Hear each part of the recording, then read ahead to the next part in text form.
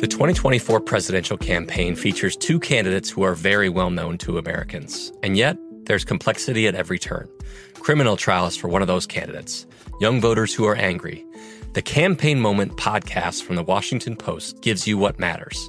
I'm Aaron Blake, and I'm covering my 10th election cycle. My colleagues and I have insights that you won't find anywhere else. So follow The Campaign Moment right now, wherever you're listening. You know you've got a comeback in you. When you take the next step, you're going to make it count. For your career, for your family, for your life. You can earn a degree you're proud of with Purdue Global. Purdue Global is backed by Purdue University, one of the nation's most respected and innovative public universities. This is your chance. This is your opportunity. This is your comeback. Purdue Global, Purdue's online university for working adults. Start your comeback today at purdueglobal.edu. When you buy Kroger brand products, you feel like you're winning. That's because they offer proven quality at lower than low prices. In fact, we guarantee that you and your family will love how Kroger brand products taste, or you get your money back. So next time you're shopping for the family, look for delicious Kroger brand products, because they'll make you all feel like you're winning. Shop now, in-store, or online. Kroger, fresh for everyone. I'm Katya Adler, host of The Global Story. Over the last 25 years, I've covered conflicts in the Middle East, political and economic crises in Europe, drug cartels in Mexico. Now I'm covering the stories behind the news all over the world in conversation with those who break it. Join me Monday to Friday to find out what's happening, why, and what it all means. Follow The Global Story from the BBC wherever you listen to podcasts.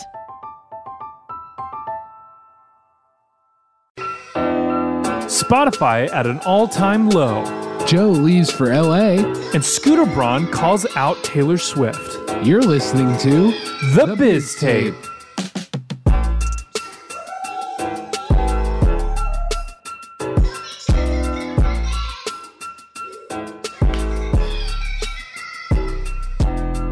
Welcome to The Biz Tape, your all things music business and media podcast. I'm your host, Colin McKay, with my lovely in-person co-host, Yes, Joseph Wozleski. I am in person today, and for those of you who are not aware, I will not be in person. Joe is dying from at the end now of this on. episode. Yeah, He's going to the ethereal my death plane. is happening tonight. You're all invited to the funeral. There's going to be grave flowers. We're going to have poinsettias. We're going to have Christmas trees. And This we're just gonna sounds like Christmas. What the fuck? What? We're going to have a nice little ceremony with the wreath and the whole thing. This is Christmas. You're just I describing forgot to Christmas. tell you, this Colin, is just I'm lazy. Jesus. Oh my god. No, but Joe is what bigger Colin, than Jesus, like the Beatles. No, please don't Put call that me on the that. record. But what Colin is referring to is I am moving to Los Angeles To be our Los Angeles correspondent. And yes, no other exactly. reasons. And by correspondent, it will be me in my room. No, yeah, that's the only reason he's moving Is so to he pay can more rent. Is to Is pay more really- rent, that's and the- so he can be my Los Angeles correspondent, and I can go, Joe, what's going on in LA out there? What's going on in the streets? And I'll just say, it's pretty sunny out here.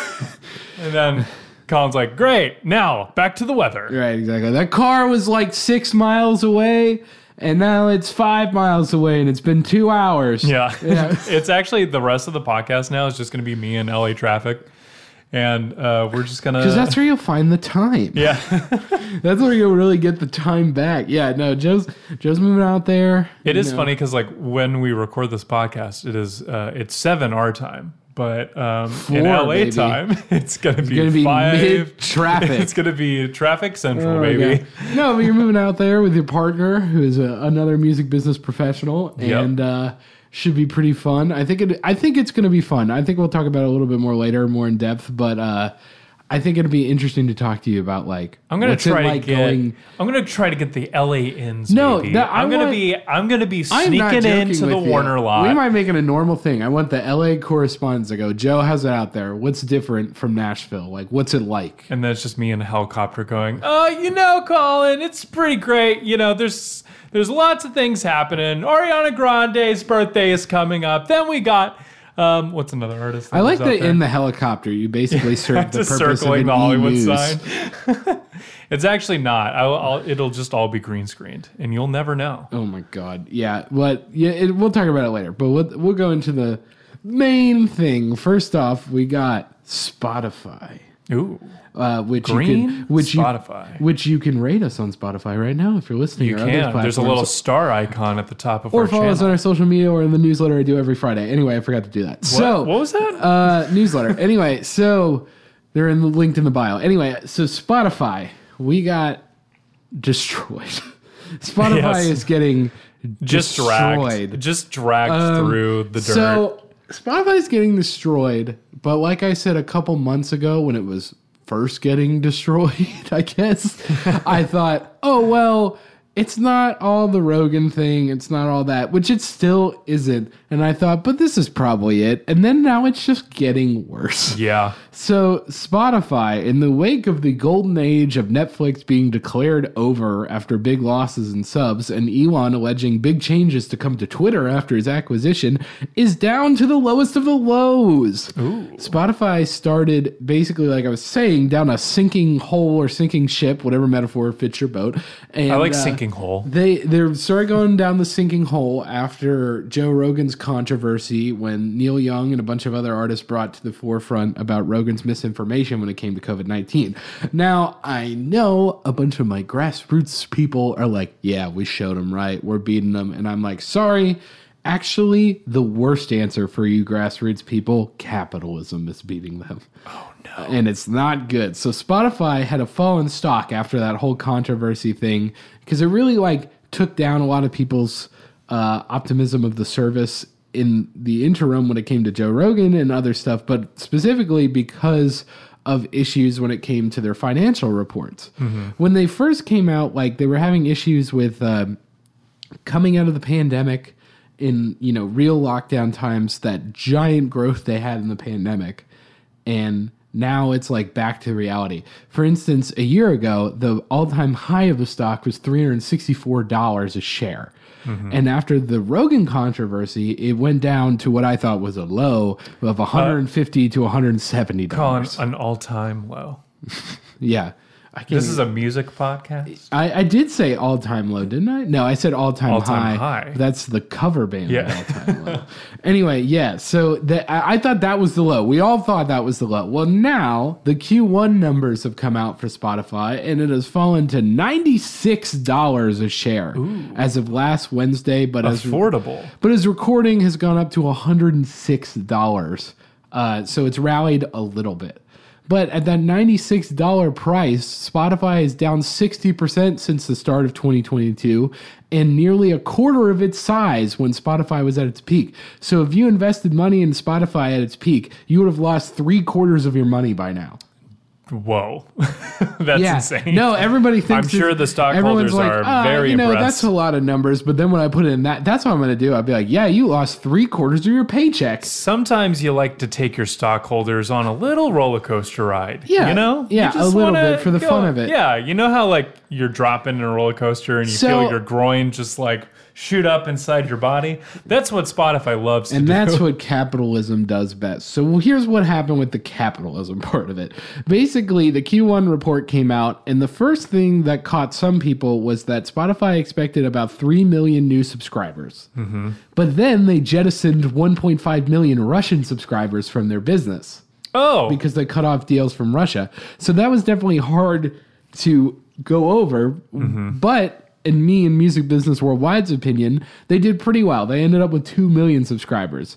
So, it kind of balances out a little bit, 1.5, whatever. But still, shareholders who are interested in making that ROI are not happy about it. Spotify even showed a 21% increase in gross profit margin, which literally just means how much money they take in versus how much they spend. Mm-hmm. But guess what? Capitalism did not like that. Most investors were looking for about a 30%. They wanted that to increase by 30%. Damn. The reason why? Spotify's podcast investments. It all went back to Rogan, baby. Oh, no. After he got that 100 mil. Yeah, a lot of the investors basically, and I've seen it throughout like the financial space were hoping that these podcast investments would be more lucrative now as opposed to later, if they ever will be as lucrative as they want it to be.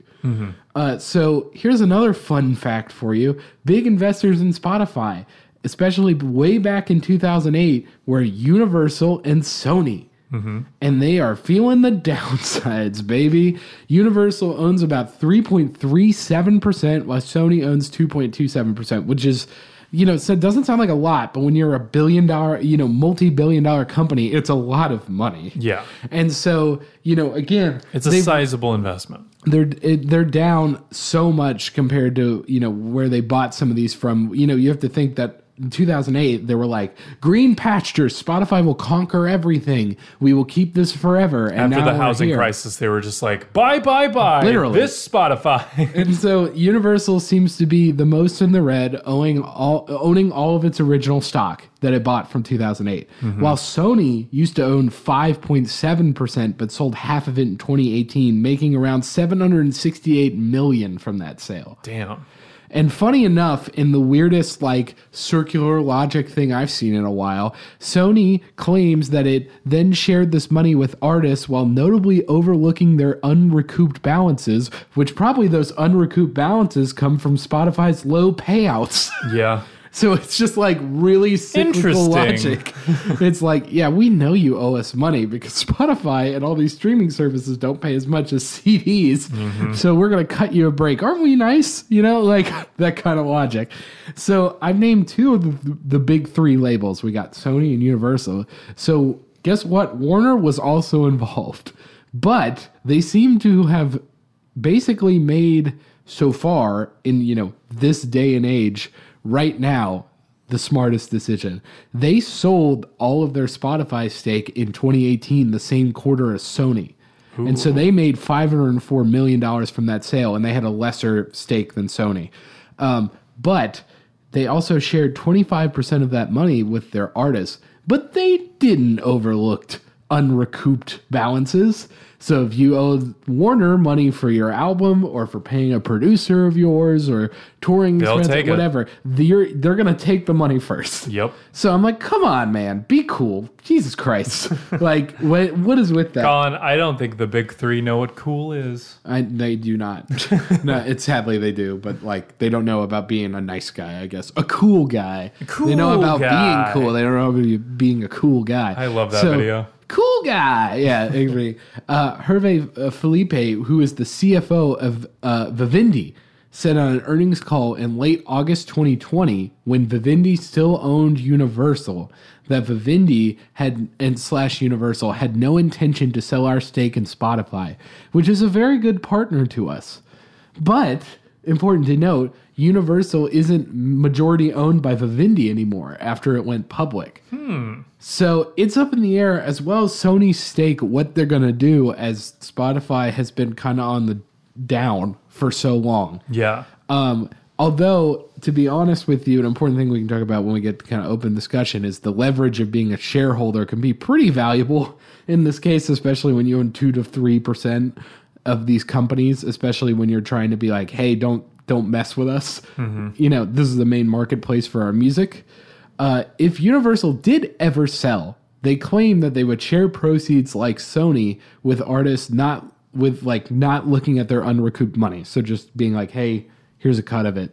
Again, also, this is getting split a shit ton of ways. I don't want you to think that it's $600 million, like Oprah, you get $1 million and you get $1 million and you, it's no. And that's kind of the thing about it that I don't like is it's not at least in the Warner thing, they said 25% of the money. Universal's it could be anything.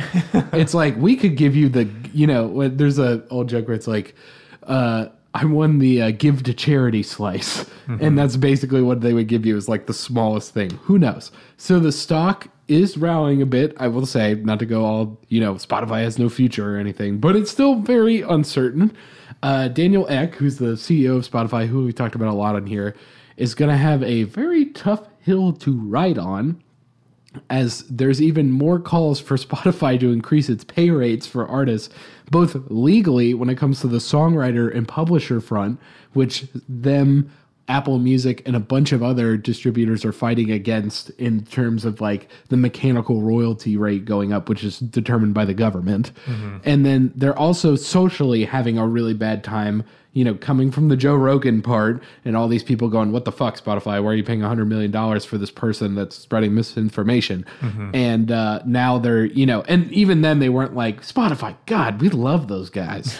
They're so good. They're our favorite. God, they're so good. They're so nice. cool, man. Yeah. They pay artists a living wage. They pay artists. Did you know that can happen?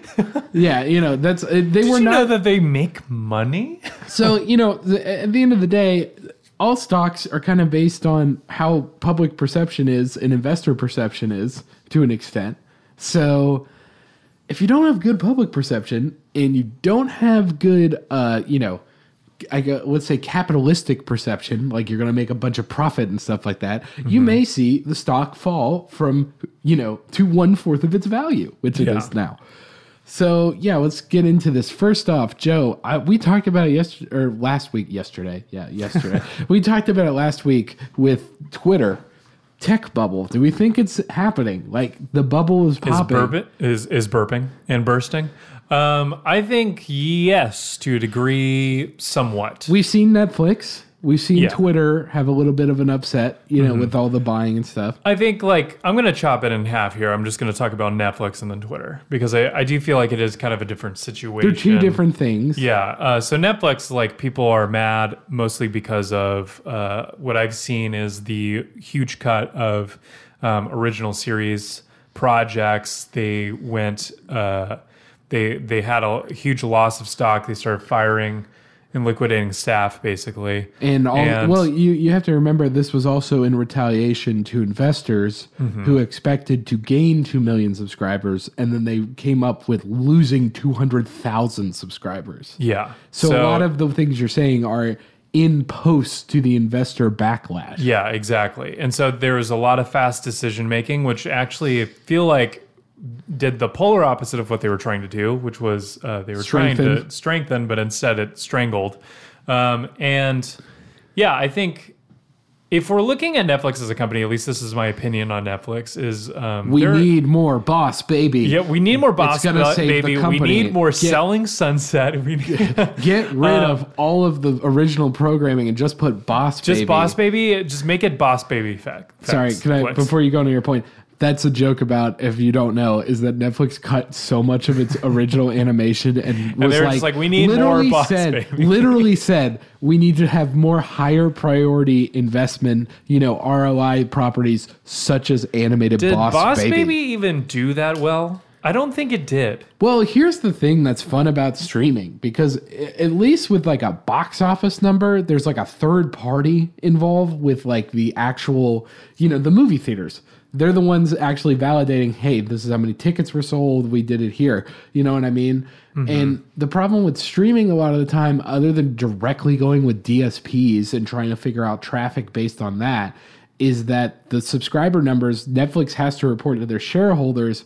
But the way they figure out what's more profitable and what's less profitable is, you know, mostly on Netflix. It's not a straight line like it is with a movie where it's like, yeah, all the theaters say that they sold 7 million tickets. Yeah, I just want to point out, Boss Baby made $520 million. And I just want to say I am ashamed of you for going to see Boss Baby, because I know statistically we have some listeners who went to go see it in theaters.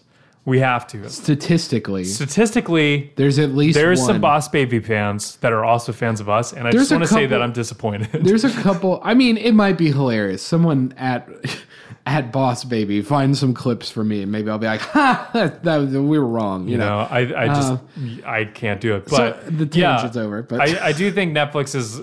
From this standpoint, right, it's these tech companies that, you know, social media and these streaming companies, what they do, right, is they are putting so much money up front, and they're trying to just spend and hemorrhage as much money as possible so that they can innately be the only people in the game. And they all tried to do that. And they all tried to do that, and guess what? They forgot that there are other companies with more money who can also make streaming and social media services. And again, Netflix is, out of a lot of the major streaming platforms, the only one that's it's a huge company, but it's the only one that's really independent in terms of, Amazon is backed by Amazon. Hulu is backed by Disney. Well, Disney and that's Plus the is thing. backed by Disney. You know what I mean? That's the thing. I feel like we shout them out all the time, but Trillionaire Mindset talked about, this specific issue of Netflix and streaming services and how, where do we go, right, if we can't find a movie on any streaming service for quote unquote free, right? We go to Amazon and we rent it. That's like where it's at usually, or YouTube. Or you, Amazon. or you Google where it is. Yeah, you Google where it is and you go wherever. from there. But Netflix has lost a lot of these rights to these huge shows over the past couple of years, and they're losing these rights to these bigger, more grandfathered in studios that are able to sustain a streaming service as well as traditional cable. So right? Okay, here's the thing. Bringing back to Spotify, right? Netflix was the poster child and kind of seen as the Of health of movie and TV streaming. Yeah, in media. In the same way, we can kind of see Spotify, right? Yeah. It's a very much a forecaster of how the image of streaming is and the industry as a whole. Even though, like Netflix, the entire industry should not be dictated by the image of one company, but it just kind of ends up that way because they were at the the first. forefront. They were the first to do it. So that's why I think they're very synonymous with each other.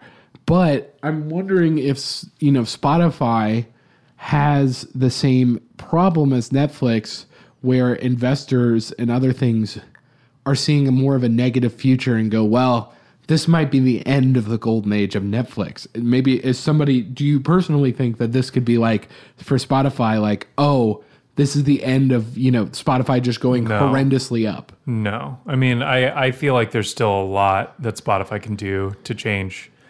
I think that they do need to, I think their biggest thing is with these numbers coming out, specifically in the industry, they need to figure out the payment system, like way more in the royalty payouts.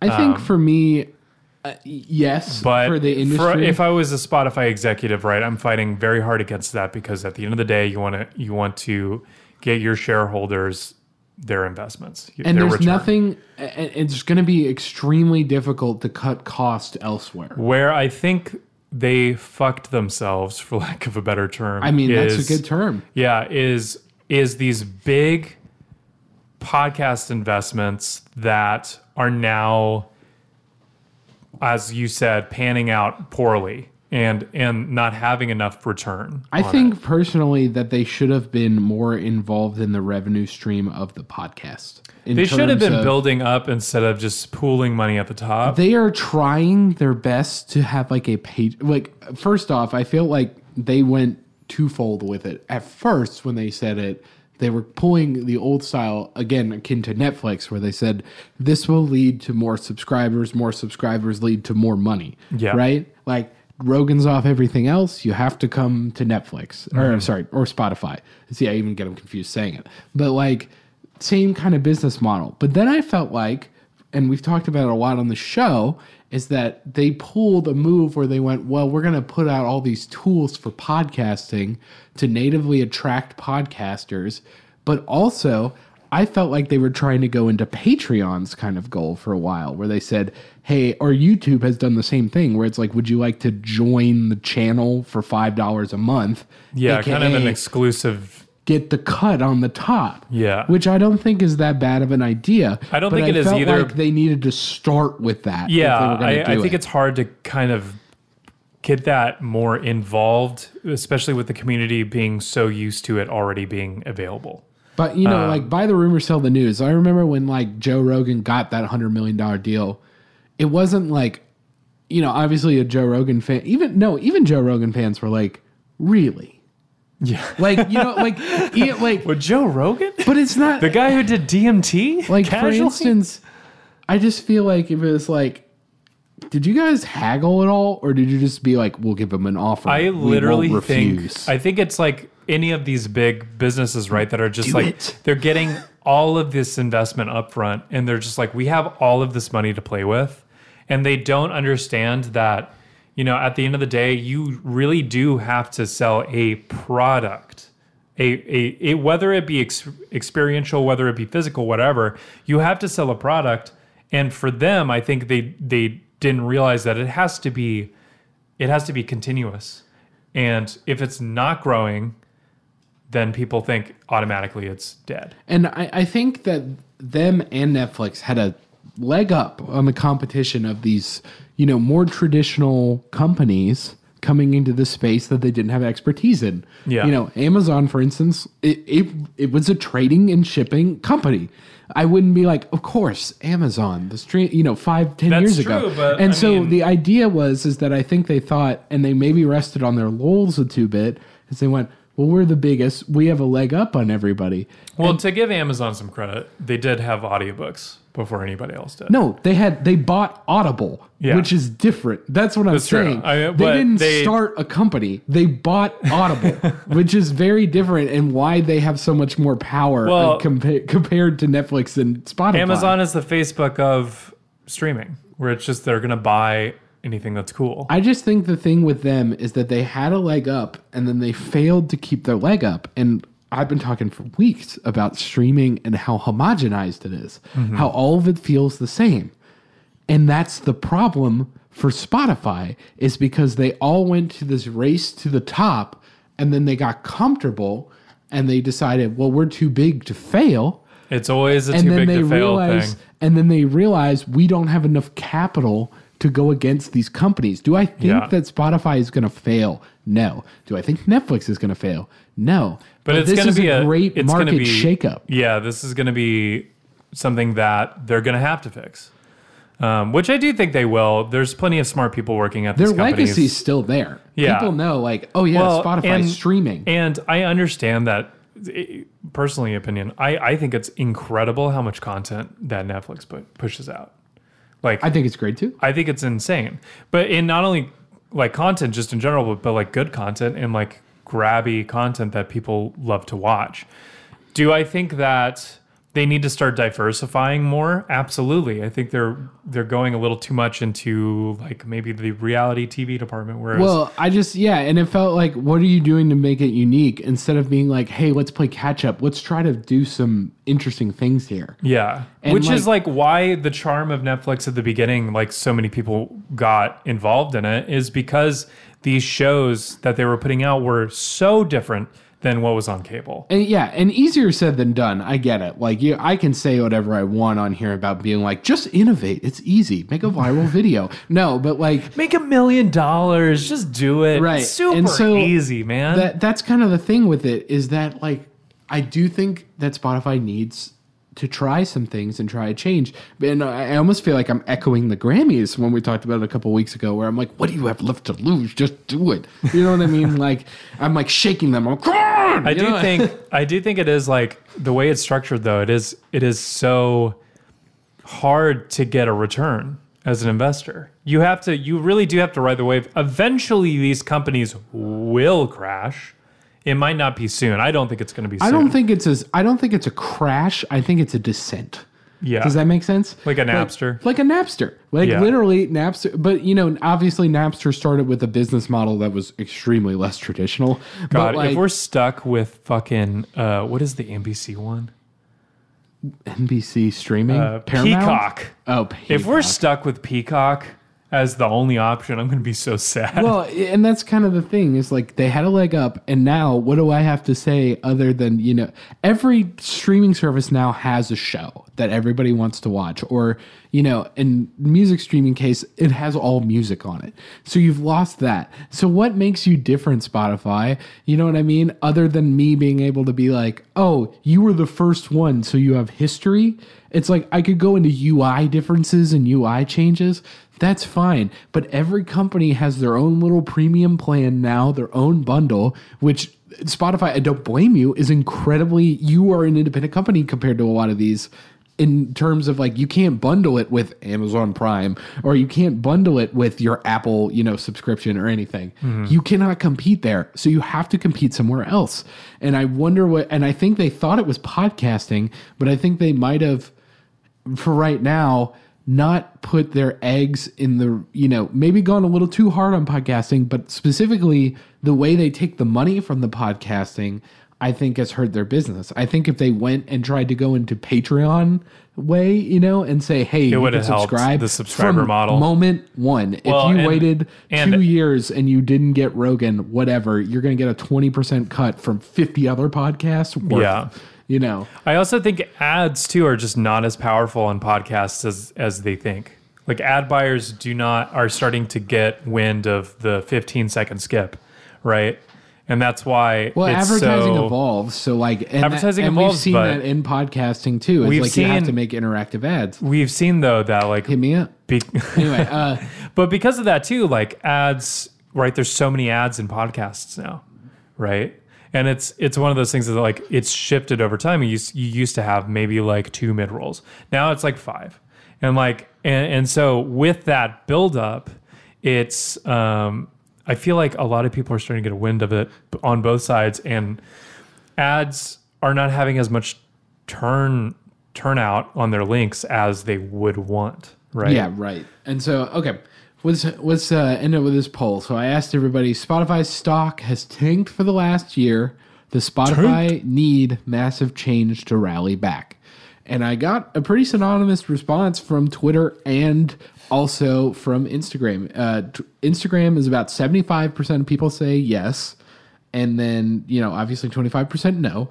And then for Twitter, we have 60% said yes and 40% said no. So it seems that people are willing and want you to take a chance. It's just, obviously, it's scary because I feel like as a company, I bet they're like, we took a chance with podcasting and look at us.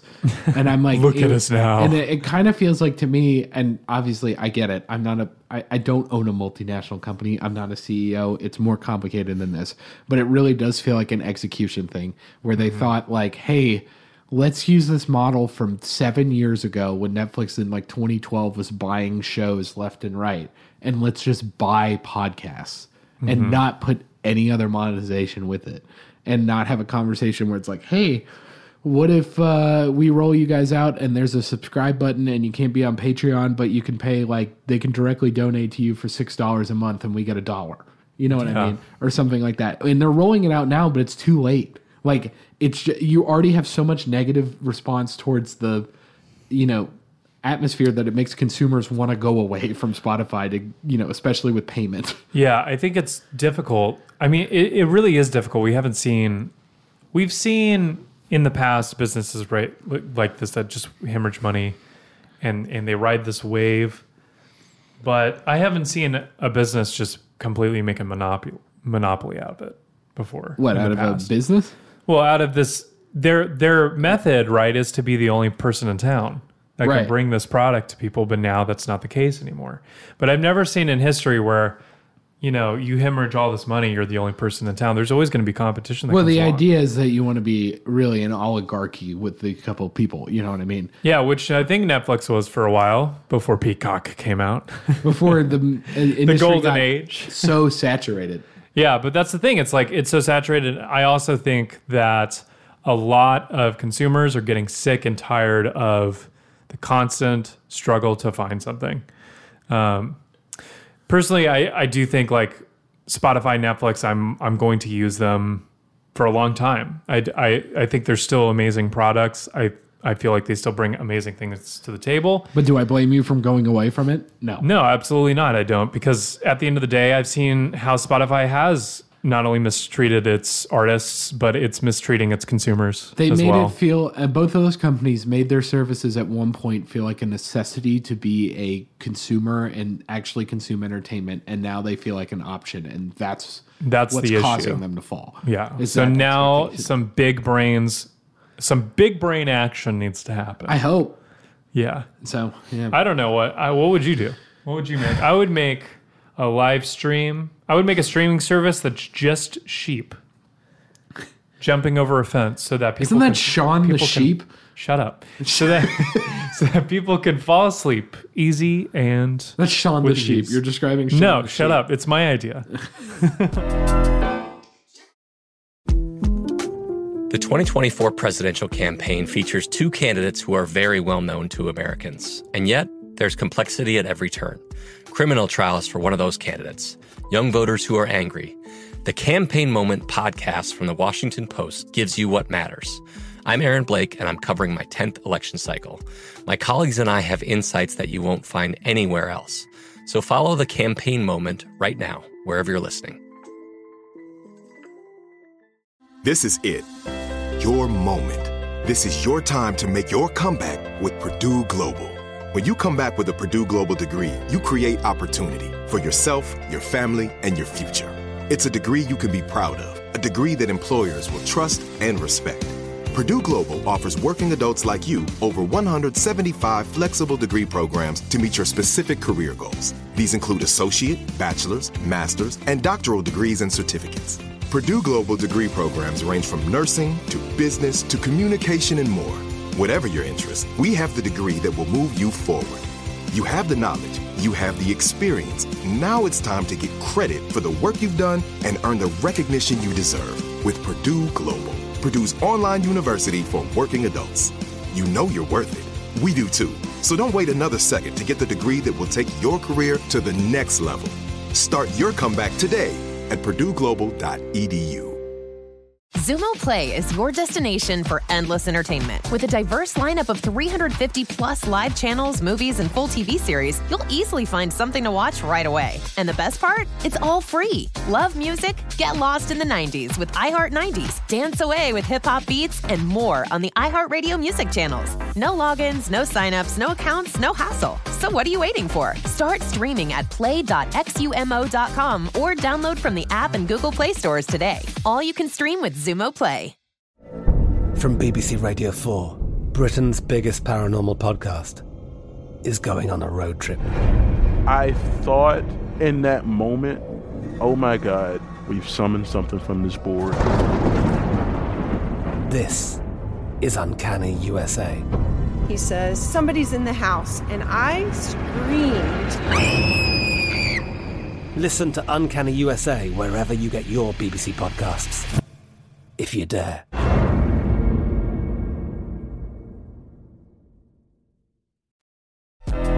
Do you want to talk about LA, or you want to I guess. Okay, let's talk about it in the middle. All right, so you're moving to LA. I am. Extremely quickly. Extremely quickly. Yeah, and so I guess let's talk about it from you're obviously, we've talked about it on the show, you're a videographer, photographer, content person, basically. Yes. I'm a content guy that's going where other content. It'd be fun. I think it'd be fun.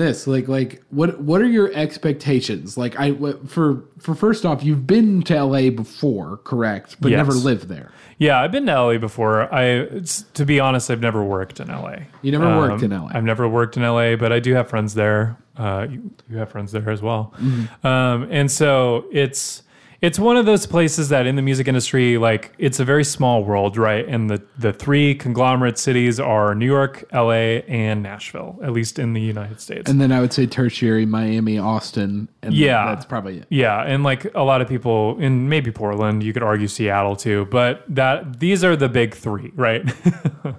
The big three. And Nashville's been on the come up for the last 40 it has 30 been. years. Nashville, if people don't know, Nashville is the world's publishing HQ, basically. So all the publishing money for music comes through Nashville and gets distributed out of Nashville. Now, LA is still rooted in traditional media and stuff like that. So film, TV, sync licensing is really big, especially in the music industry.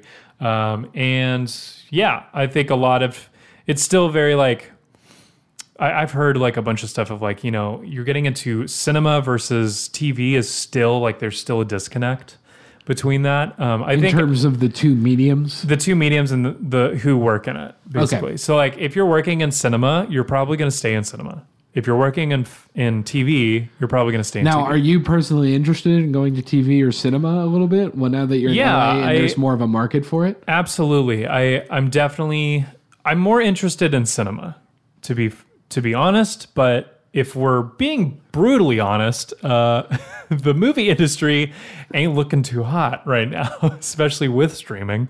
And post-pandemic, right? Just numbers in theaters and all that jazz. So I think filmmaking is having a huge shift. As for me, I focus primarily on music and music photography, videography, content. And my love is, I mean, anybody who listens to this show knows I'm an indie boy. Yeah. I'm raging indie boy, so. You're not a country music fan? I can respect some country music artists. Fair. For sure. And especially like, I love outlaw country, I will stand by outlaw country. But I will be honest. I think that country music is it's falling. Country music tends to repeat itself, and there are some things with country music that I personally just do not like. Yeah. Whether it be the way the business is run in country music, and even social issues within country music, especially with representation, Would you fundamentally agree that those two issues are a problem with music in general, but you feel like that there's a different level of it when it comes to the music that you country would like to be in? Country music is a huge bubble where if you're in country music, you're staying in country music, basically. Well, would you argue that that's true of any genre, though?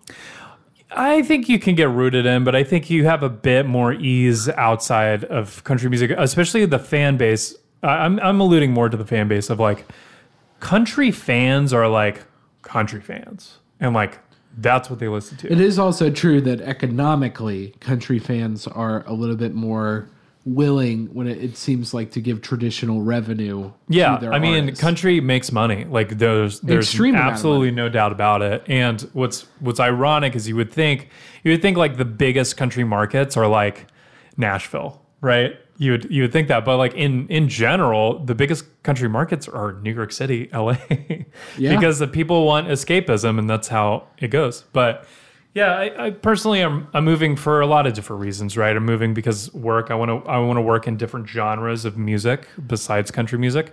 I also want to be with my partner as they transition into a new job out there, but also. I just feel like it's a good experience for me personally because I grew up in Nashville. I've been born here. I was born in Vanderbilt. I grew up in Brentwood, Franklin. Before you say I'm a preppy asshole, you are a preppy asshole. I will say I was in Franklin before it became bougie, and then I was the poorest kid. He was raised on the street. I was the poorest kid in my Brentwood neighborhood. But I mean, I grew up. I mean, I would say there was parts of my childhood where we had money and parts when we didn't. Right, for sure. For sure. So up and down, but. Traditionally, Nashville didn't always treat me very well, to be honest, especially with my family came from all over the place. And I think it's just time for a change up, and I'm excited to see like how the music industry is different in Los Angeles. All right. Well, I mean, that seems pretty good. And so, I mean, are you excited? Are you gonna miss me, Colin? I will miss you. It's gonna be. We're gonna move on. The podcast is still going on. We're gonna do it virtual.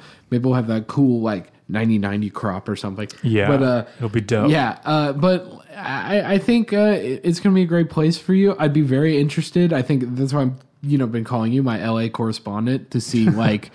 And I think our viewers would be interested, especially from here, for you to hear your experience from the Nashville market going to LA and maybe seeing like, hey, this is a little different. I mean, things that come to note are like unions are actually a thing in LA, and New York, and stuff like that. It is true. So you'd have actually encounters unions with unions, exist.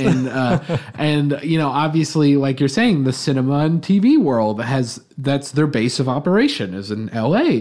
So it'd be interesting to see you kind of explore that because music and TV and movies all have this kind of like crossing arms kind of solidarity to each other where they meet up and help each other out. So it'd be interesting to see that. So I think you got a very bright future there. I'm just interested to see, and I'm sure our listeners are, from a perspective, especially if you're not from, LA and you go to LA, what's the difference from that and a way different music market? Yeah, absolutely. I mean, that's the thing is LA is much more competitive just overall. Like it just is, right? Yeah. So you have to be on your game. You have to know your shit, basically. And I would say I'm lucky that I've been working in Nashville for a good amount of years. You wouldn't trade that, would you? Would you have been like, should have just started in LA? No, to be honest, I'm glad I spent my time in Nashville. Nashville's a very special place, and a lot of the teams I've worked with in Nashville have been absolutely amazing and a dream to work with. And to be fair, I mean, Nashville gets this rep, right, where you like come to Nashville and you reinvent yourself before like you get famous and then you move to LA. Basically, that's like what you do essentially. But I do think there is something to that where it's like you're learning the ropes when you are a small fish in a smaller pond, and you eventually become a bigger fish in a smaller pond. Not saying that I'm a big fish in Nashville. Huge fish. Yeah, I'm the king of Nashville, baby. But yeah, it's one of those things that I feel like with that though, you do get into a very like easy headspace, and like you become very like, not saying that everybody, because it definitely depends on what you're doing, but Nashville is very easy to fall into like, this is my everyday and this is easy at this point, you know? I think it'd be interesting to see the difference in competitiveness in terms of like, you know, there's just so many more people, like population wise, and the industry has so many things. I'd love to hear some stories when you know, maybe have to go down and be like, hey, this is my rate, this is their rate, you know, I do this, or something like that. Yeah. Would be also really interesting to hear about is, I mean, you're going from effectively literally a zero tax state tax to California as a freelancer. Which is a lot of tax. Which is a lot of taxes. Which, I mean, you can have whatever opinion you want about that, but it's different. So it is. I think it'd be interesting to hear your experience. So that look forward to that in future episodes. I'm definitely going to ask Joe, like, hey, what's going on? Colin is going to go through my tax documents on live podcast. Of course, we'll be live on TikTok doing it. Yeah, dude. We'll be sure to broadcast my social security number. Yes. All right, but we'll keep up with it. Do you think it would be interesting to talk to fans? This will be a reoccurring segment. Literally, you're my Joe LA correspondent. Yeah, literally. The 2024 presidential campaign features two candidates who are very well known to Americans. And yet, there's complexity at every turn. Criminal trials for one of those candidates. Young voters who are angry. The Campaign Moment podcast from the Washington Post gives you what matters. I'm Aaron Blake, and I'm covering my 10th election cycle. My colleagues and I have insights that you won't find anywhere else. So follow the Campaign Moment right now, wherever you're listening. This is it. Your moment. This is your time to make your comeback with Purdue Global. When you come back with a Purdue Global degree, you create opportunity for yourself, your family, and your future. It's a degree you can be proud of, a degree that employers will trust and respect. Purdue Global offers working adults like you over 175 flexible degree programs to meet your specific career goals. These include associate, bachelor's, master's, and doctoral degrees and certificates. Purdue Global degree programs range from nursing to business to communication and more. Whatever your interest, we have the degree that will move you forward. You have the knowledge, you have the experience. Now it's time to get credit for the work you've done and earn the recognition you deserve with Purdue Global, Purdue's online university for working adults. You know you're worth it. We do too. So don't wait another second to get the degree that will take your career to the next level. Start your comeback today at purdueglobal.edu. Zumo Play is your destination for endless entertainment. With a diverse lineup of 350 plus live channels, movies, and full TV series, you'll easily find something to watch right away. And the best part? It's all free. Love music? Get lost in the 90s with iHeart 90s, dance away with hip-hop beats, and more on the iHeartRadio music channels. No logins, no signups, no accounts, no hassle. So what are you waiting for? Start streaming at play.xumo.com or download from the app and Google Play stores today. All you can stream with Zumo Play. From BBC Radio 4, Britain's biggest paranormal podcast is going on a road trip. I thought in that moment, oh my God, we've summoned something from this board. This is Uncanny USA. He says, somebody's in the house, and I screamed. Listen to Uncanny USA wherever you get your BBC podcasts, if you dare.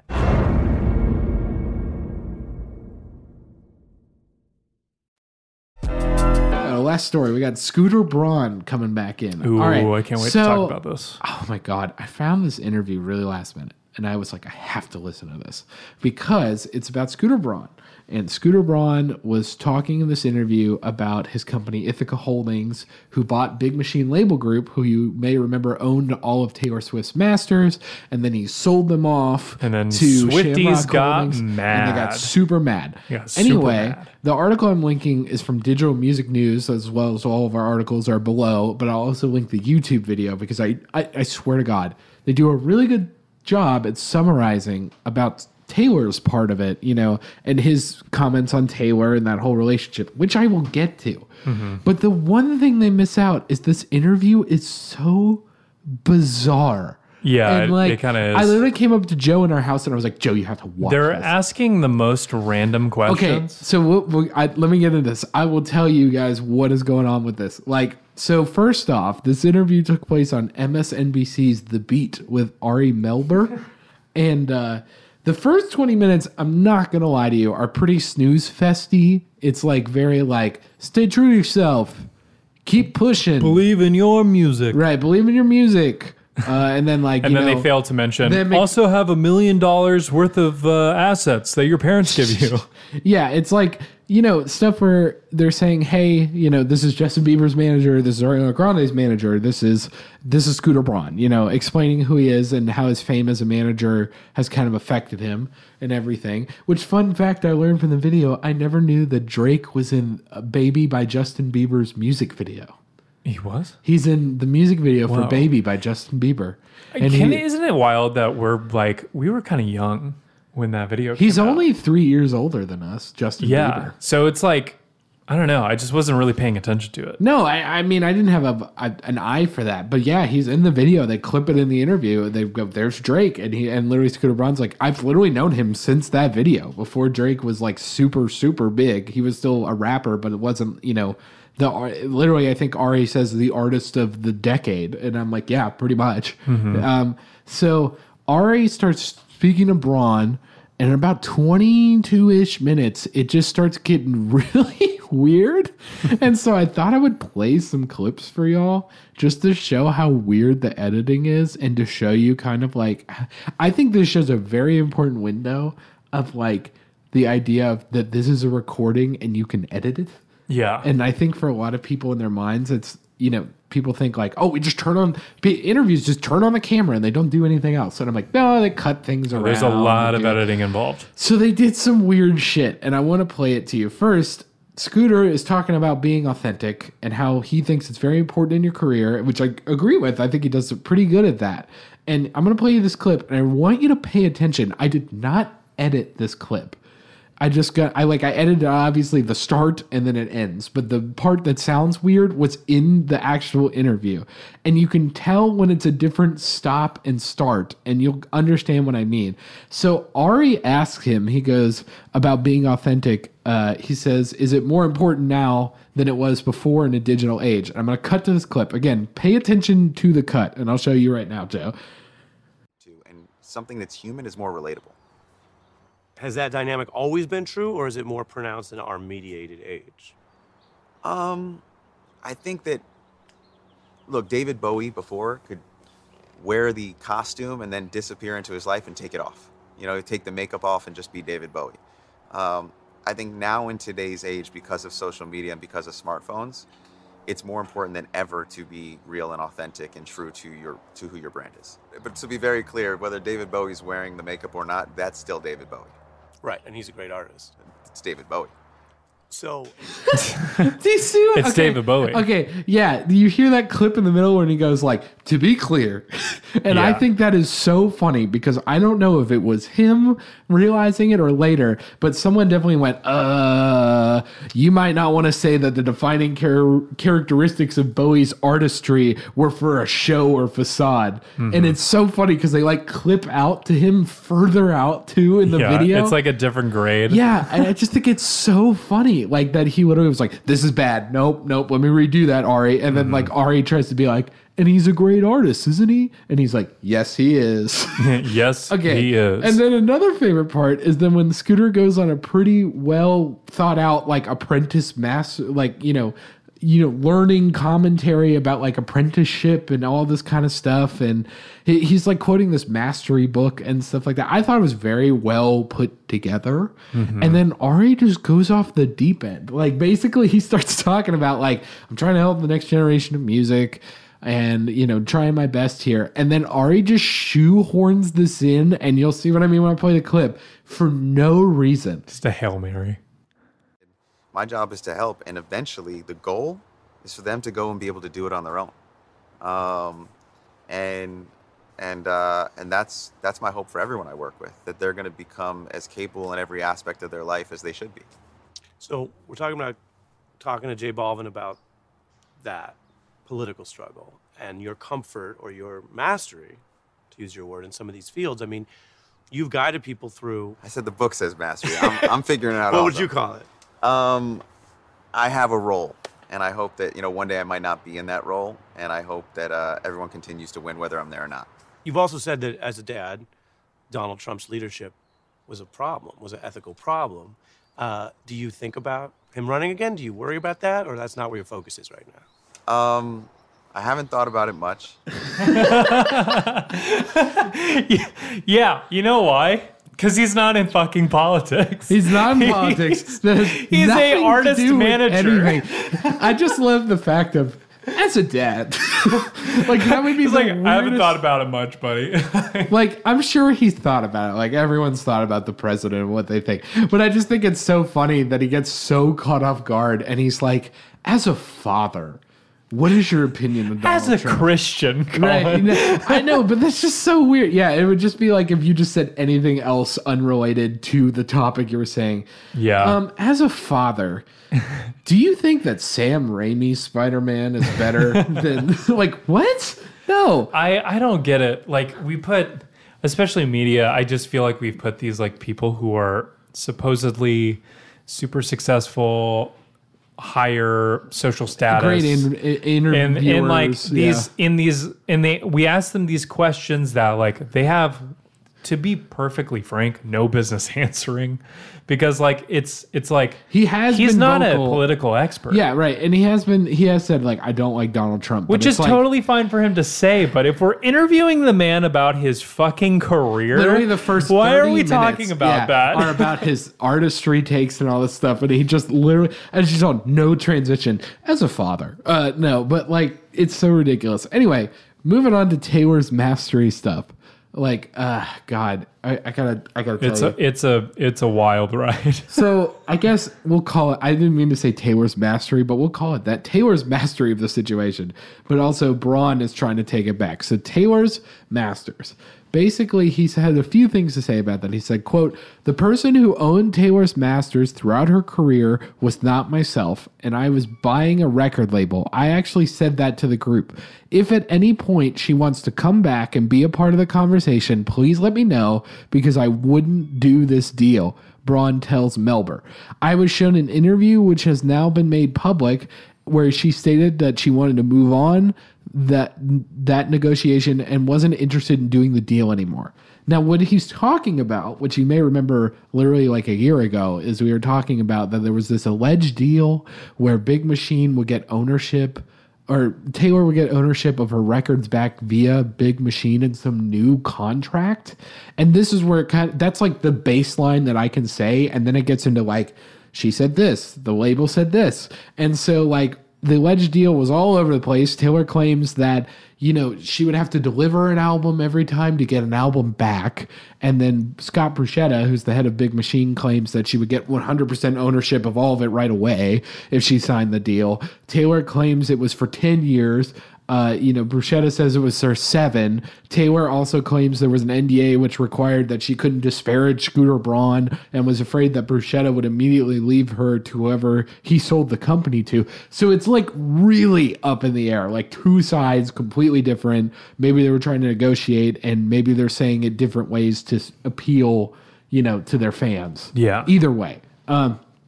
So Scooter also claims he's interested in, which I thought was hilarious and wasn't mentioned in the article, but I clipped it from the video, is that he's interested in artists getting their masters back and thinks that they're very important to get their masters back and they should have the right to get their masters back, but puts the important caveat of a fair market value.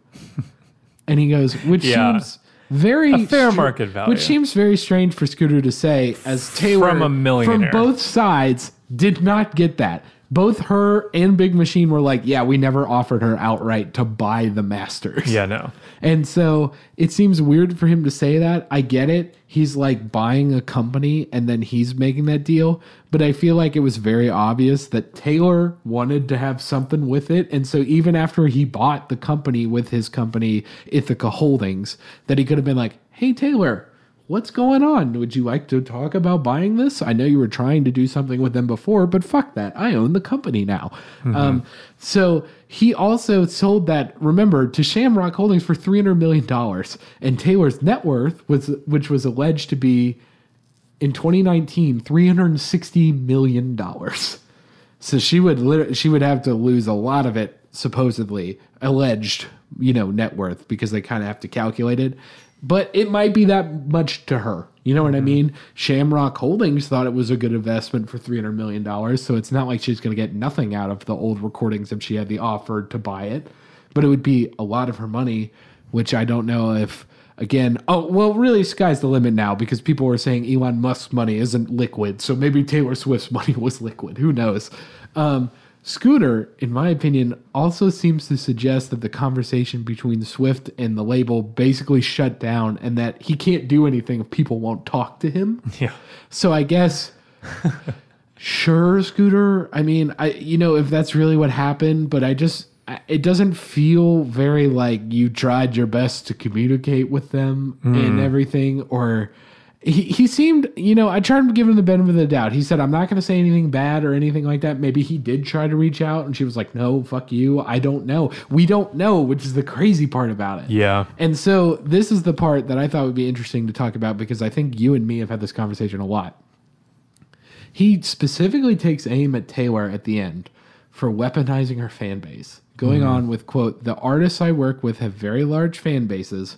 You don't do that. It's very dangerous. There's people in the fan base who have mental health issues. There's families involved. I think that's very, very dangerous. Specifically saying that Swift was doing that. Yeah.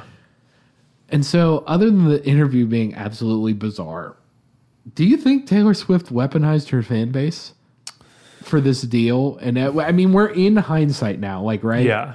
We're not 2 weeks or a month out. We are literally a year away from when she bought it. Do we think in hindsight that she weaponized her fan base?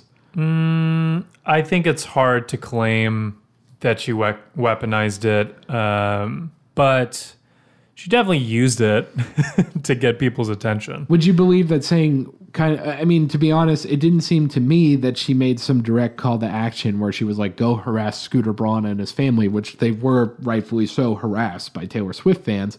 But is saying nothing to the contrary of that, never saying, hey, leave Scooter alone or do something. I mean, at least everything I've found, I've never seen her say, hey, don't do that. Don't do this. I think in that case, yes. Do you think, so you think nothing is an action in itself in this case? Yeah.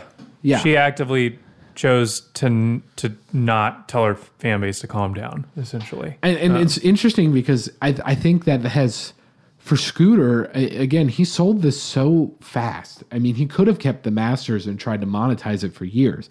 But as we said at the time, I do really think he sold these because of how much it was coming on him. He's a prolific artist manager. Mm-hmm. You don't want to be seen as the artist manager that's taking away art from the artist. And so it'd be really hard to recruit clients and for people to work with you. So he dumped that as soon as he can. It seems like. And if you go look at the interview now, I mean, this interview only has 9,000 views or something, almost 10K. Mm-hmm. All the comments are like, excuse me, Scooter. And all of them are expecting him to read the comments, which I'd like to point out, which he is definitely not doing. But yeah, it's a lot of Swifties in the comments for sure that are all heated. Of them are. I'm literally reading them now. I don't even. I saw one. I see one fantastic interview. You are both remarkable people with great life values. Keep it up, and the world will change because of you. What is this, a greeting card? Do you think that Scooter made that account? Just yeah, oh my God. No, he's to be fair, he probably is too busy to make it. He made his assistant do it. No, no, but like, yeah, I don't know. I feel this weird thing with fan bases where weaponize the term. I mean, he did say weaponize, like, is very directional. It feels like you are, when you say you weaponize something, you are doing it on purpose. Yeah. Like you are making the action saying, hey, go do this. To say that, I mean, I do think Taylor coming out, she knew that it was going to make some waves and knew somewhat of the impact of her statement. And I think like at the baseline, she has the right to be upset and she has the right to be like, hey guys, can I get some empathy here for, you know, not having any of my music anymore, or I had to sign this deal and I couldn't buy it outright. Yeah, I get that from Taylor completely. And I think she has the right to say to her fan base, I think this is really shitty. But what I think is weird is like, you know, there were literally people going, hey, I'm going to go find Scooter Braun and his family. I'm going to go after Scott Bruschetta. I'm going to go do all this stuff. Yeah. Because of Taylor. Literally. Yeah. And you can find it online. I don't think it was thousands of people. But I mean, if you go look in the comment section of the video, you'll see these people are vehemently against them. Mm-hmm. And it does, you know, in some aspects hurt them if, you know, you get someone who's really over the line, like physically or mentally, like, you know, stalking or something crazy like that, which I don't know. They allege that happened to them, Scooter did, and stuff like that. But at the same time, it's like, what do artists have a responsibility for? Are they responsible for mediating, you know, not to be Spider-Man again, but with great power comes great responsibility? Okay, like literally, Toby. Okay, calm down, Toby. But like the ghost of Toby came into the room. That's what I'm saying. It's like, do they have this responsibility with this fame? I personally believe they do. I think they do. I don't think it would be crazy, and I don't think it's terrible to know the amount of, you know, pressure and also notoriety you have to cause people's opinions to change on different people and actions to occur. I don't think it would have been out of this world. I don't think she had to make an apology. I didn't think she had to do any of that, but I don't think she had to go out there and say nothing. I think maybe it would have been like, hey guys, I am very upset about this. This is fine, but please don't harass Scooter and his family. We can just know that Scooter is a bad person together, but you don't have to actively go after him and stuff like that in terms of, you know, physical threats or something like that. I don't think that's crazy to say that out loud. You could say he's a shitty person. I think he's done some shady things. Like we've talked about on the show. But stay away from his wife and kids. I talked about it on the newsletter. Like, you know, that whole Kid Laroi thing was weird. Like, I don't understand what's going on with that, but they seem cool. But I'm not going to say it's not weird. And I think there are some weird, shady things that go on. But at the same time, I think that there is a responsibility on Taylor's end to go, hey, I have so much power in people's lives that, you know, I do have the right to express my emotions. I do have the right to do that, but I also have the right and, in my opinion, personal responsibility to say to my fans, hey, but don't do anything though. Don't you know, harass his wife and kids on the street. Don't go find Scooter in the middle of public and throw shit at him. Don't go do that. Like, we can all know he's a shitty human being and not resort to like really terrible harassment tactics. Yeah. So I don't know. I mean, it is like when you get that massive, anything you say has influence. I mean, that's the influence. Do I think one of or the other one is like winning, quote unquote, you know, like the fight? Well, if we're looking at public perception, I honestly do think Taylor Swift is winning. I think it depends on right now. I think Scooter saying this has exposed something, but you know, to a lot of people. But like, again, this video only has 10,000 views. And Taylor Swift can say shit and like have 2 million views, which I don't blame her because Scooter Braun isn't an upfront personality in the same way that Taylor is. So like, it's not his responsibility to be like toe for toe. Every response I have has to match the same level of, you know, people that Taylor does. But at the same time, I do think that he in the interview seems reserved. And respectful in the terms of like, I'm not going to mess with this, but also to go against Braun a little bit. What part of that is just being like, I don't want to risk this for my business because I want to be more of a multimillionaire. Mm-hmm. And I get it if he was coming from the aspect of, well, I don't want to hurt these people that work for me and like their families. That's fine. But we don't know what his motivations are in that factor. So like, you can't rule out the fact that he could just be like, I would like to be even more successful. And he keeps talking about David Geffen in the interview. Like, and he says, I'm not a David Geffen yet.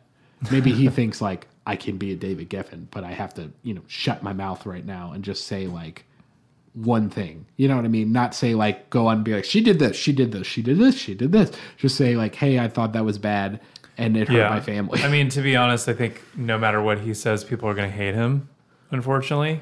But people are still working with him. People are. I mean, and it's because he's established himself so deep into the music community. And I don't know. I don't know what combination of it is. Like, I mean, I'm sure if you're, a high priority of Scooter and everything, if you feel like you have personal attention of Scooter and you have the ability to go to crazy different giant managers, you might think he's awesome because he treats you awesome. That's great. But you might also, be a lower one on the totem pole and feel like, hey, Scooter doesn't do shit for me. Yeah. You know what I mean? And so, like, I don't want to go against him and people who have had generally good experience with him and doubt their experience. But Taylor also has had an incredibly terrible experience, it seems, and other artists have come out and said, hey, this isn't cool. And so it's not like we need to make a verdict right now about Scooter Braun. Is he great or is he terrible? It's like, let's just note this in the history of Scooter Braun. Let's just like take a pen and be like, anytime Scooter Braun comes up, remember this.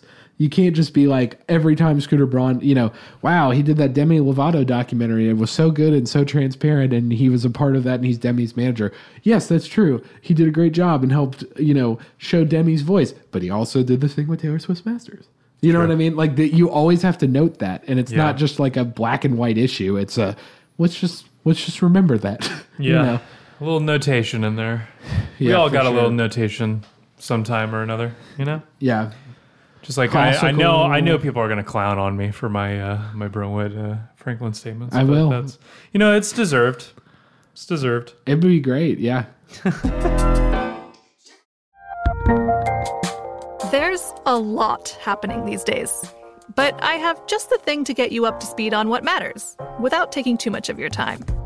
The 7 from the Washington Post is a podcast that gives you the 7 most important and interesting stories, and we always try to save room for something fun. You get it all in about 7 minutes or less. I'm Hannah Jewell. I'll get you caught up with the 7 every weekday. So follow the 7 right now. This is it. Your moment. This is your time to make your comeback with Purdue Global. When you come back with a Purdue Global degree, you create opportunity for yourself, your family, and your future. It's a degree you can be proud of, a degree that employers will trust and respect. Purdue Global offers working adults like you over 175 flexible degree programs to meet your specific career goals. These include associate, bachelor's, master's, and doctoral degrees and certificates. Purdue Global degree programs range from nursing to business to communication and more. Whatever your interest, we have the degree that will move you forward. You have the knowledge, you have the experience. Now it's time to get credit for the work you've done and earn the recognition you deserve with Purdue Global, Purdue's online university for working adults.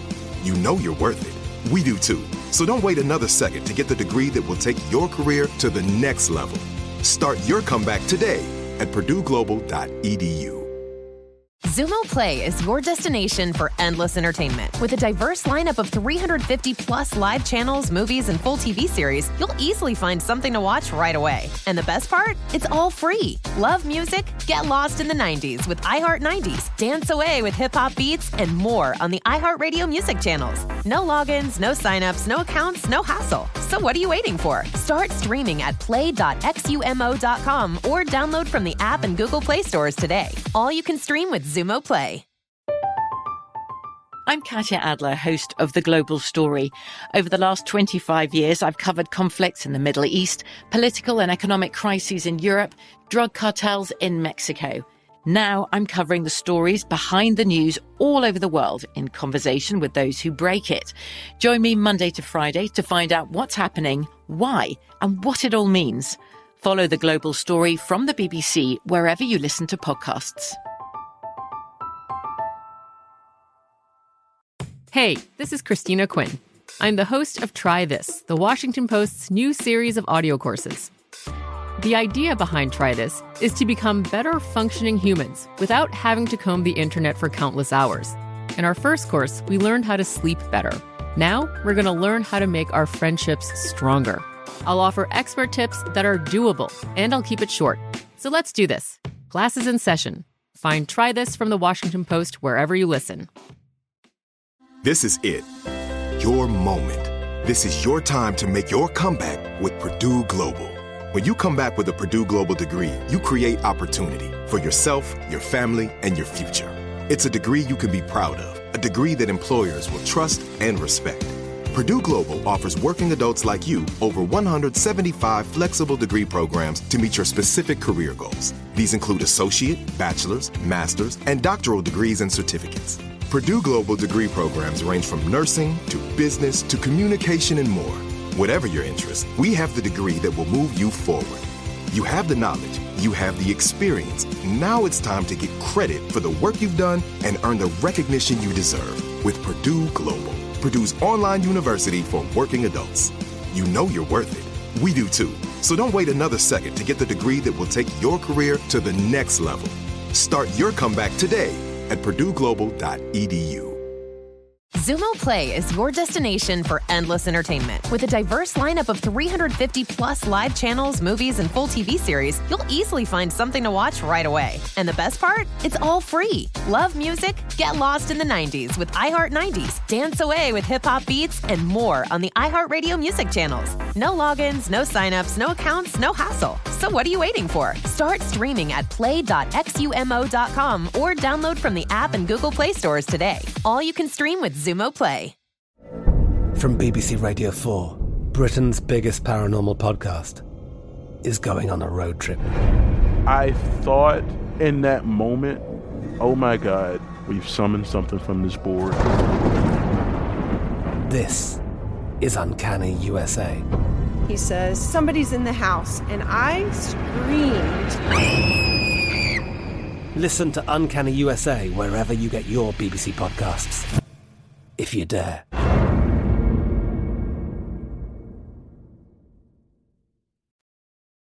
All right, Colin, what have you been listening to? I have been listening to Neo. I don't know if you remember who Neo was. Neo always from had, The Matrix? No, Neo the artist. Neo had the white fedora hat. Yes. You remember? He was a contemporary of Usher. He kind of had the same thing that 50 Cent and Ja Rule had, but it was with Usher, where they were very confused with each other for a lot of people a lot. Yeah. But he has a very distinctive sound that I think is different from Usher in a lot of different ways. But like his main song is Closer, where it's like I can't remember how the fucking like words are, but like that everybody. The point is I got onto it because of TikTok, because people were just clowning on him because they were like, why was Neo always wearing that hat and just going? He's that's it's okay. I will say it's coming back. That's the fashion. That's the main coming back. Song is called Closer, and if you know what Neo is, it came out in 2008, and it's from this album that is so of its time. It's so corny. It's called Year of the Gentleman. Oh, and God. the picture The is him energy. putting on a fedora, which is his signature. No! But it's been ruined by the internet, in my opinion. Is to be like, the year of the gentleman, milady, and everything. But yeah, I really like it. I like that whole album. I was listening to it at work. And I like Closer. I like Miss Independent. I also like Why Does She Stay, which is like a really... Honestly, for like a pop kind of artist like him and like soulful artist, it's crazy because it's It's very just like gratitude focused. It's like, why is she still with me? Like, it's really funny in the beginning because he literally goes, she does all the dishes and I don't do any. Like, literally, and like, it's so funny to me. I just wanted him to go a vastly different direction with that lyric. She does all the sweeping. Oh no. And I do none of it. No, Colin, we're gonna get canceled. It's so funny because like I do think it's supposed to be sweet. I do think it comes across sweet, but it is just a product of its time. It's very much a product of its time. But I mean, which he is does 2004. No, 2008. Oh, even worse. No, he does ask the question of like, you know, why is she with me? I'm such a piece of shit, basically. And so I like it for that. It's very, yeah, here it goes. She hates that I don't do dishes, even though I mess up the most. Yeah, and it's so funny to me. If you want to like a laugh, you can listen to that. But yeah, it's very 2008. Someone told me it's very middle school dance if you're around our age. Yeah, so sounds about right. Pretty good. Joe, what have you been listening to? I've been listening to a bunch of different people, actually. I finally opened my Spotify Discover playlist, which was wild. But, you know, I've been listening a lot to Rosalia, that her record... Motomami, which is a very interesting record production-wise, and I think, you know, even if you're not into necessarily like Latin music, you should definitely give it a shot. Especially if you're into pop music or hip-hop, you would definitely love the production of that record. Also, discovered a group called Ill Peach, that's ILL Peach spelled out, and their single Gum, which is incredible. I love that song so much. And you know what? I'm gonna throw one more in there, Colin. We gotta shout out Muna with their newest single, Kind of Girl, with their song To the Moon. To the Moon. Well, is we're that gonna the Cowboy be going Hat to video? Muna. Yes. Okay, that's what I was trying to figure out. It's pretty dope. They're all like dressed as like cowboy. You said you're leaving Nashville, and you're like, they're pretty dope. They're dressed up as cowboys. Hey, it's chic in LA. I want to get away from country music. They're dressed up as cowboys, and they wear they have mustaches and cowboy hats. I think it's really dope. Different from it's dope. But they're in a desert, Colin. We're not in a desert. We're in humidity forest bullshit. Pretty much out here. I don't want this swamp. Drain no. Oh God, so bad. Don't do that. Do you, Colin? What do you think about Trump? No. Thank you so much for listening to the BizTape podcast and sticking around. I love you all. I will be, I guess, seeing you, or I guess not seeing you. Maybe, I don't know, in LA. Do you see your fans personally? I feel them. I feel their energy in the atmosphere. Oh, you're going to be perfect for LA. Oh, it's going to be great. I'll fit right in. Joe, where can they also find you other than in LA? When it comes they can find me at a spa or boo, you know what I fucking mean. But yeah, you can find us at The Biz Tape, or you email us at thebiztapepodcast@gmail.com, or follow our personals at Pentax Playboy and at Colin Must Smash.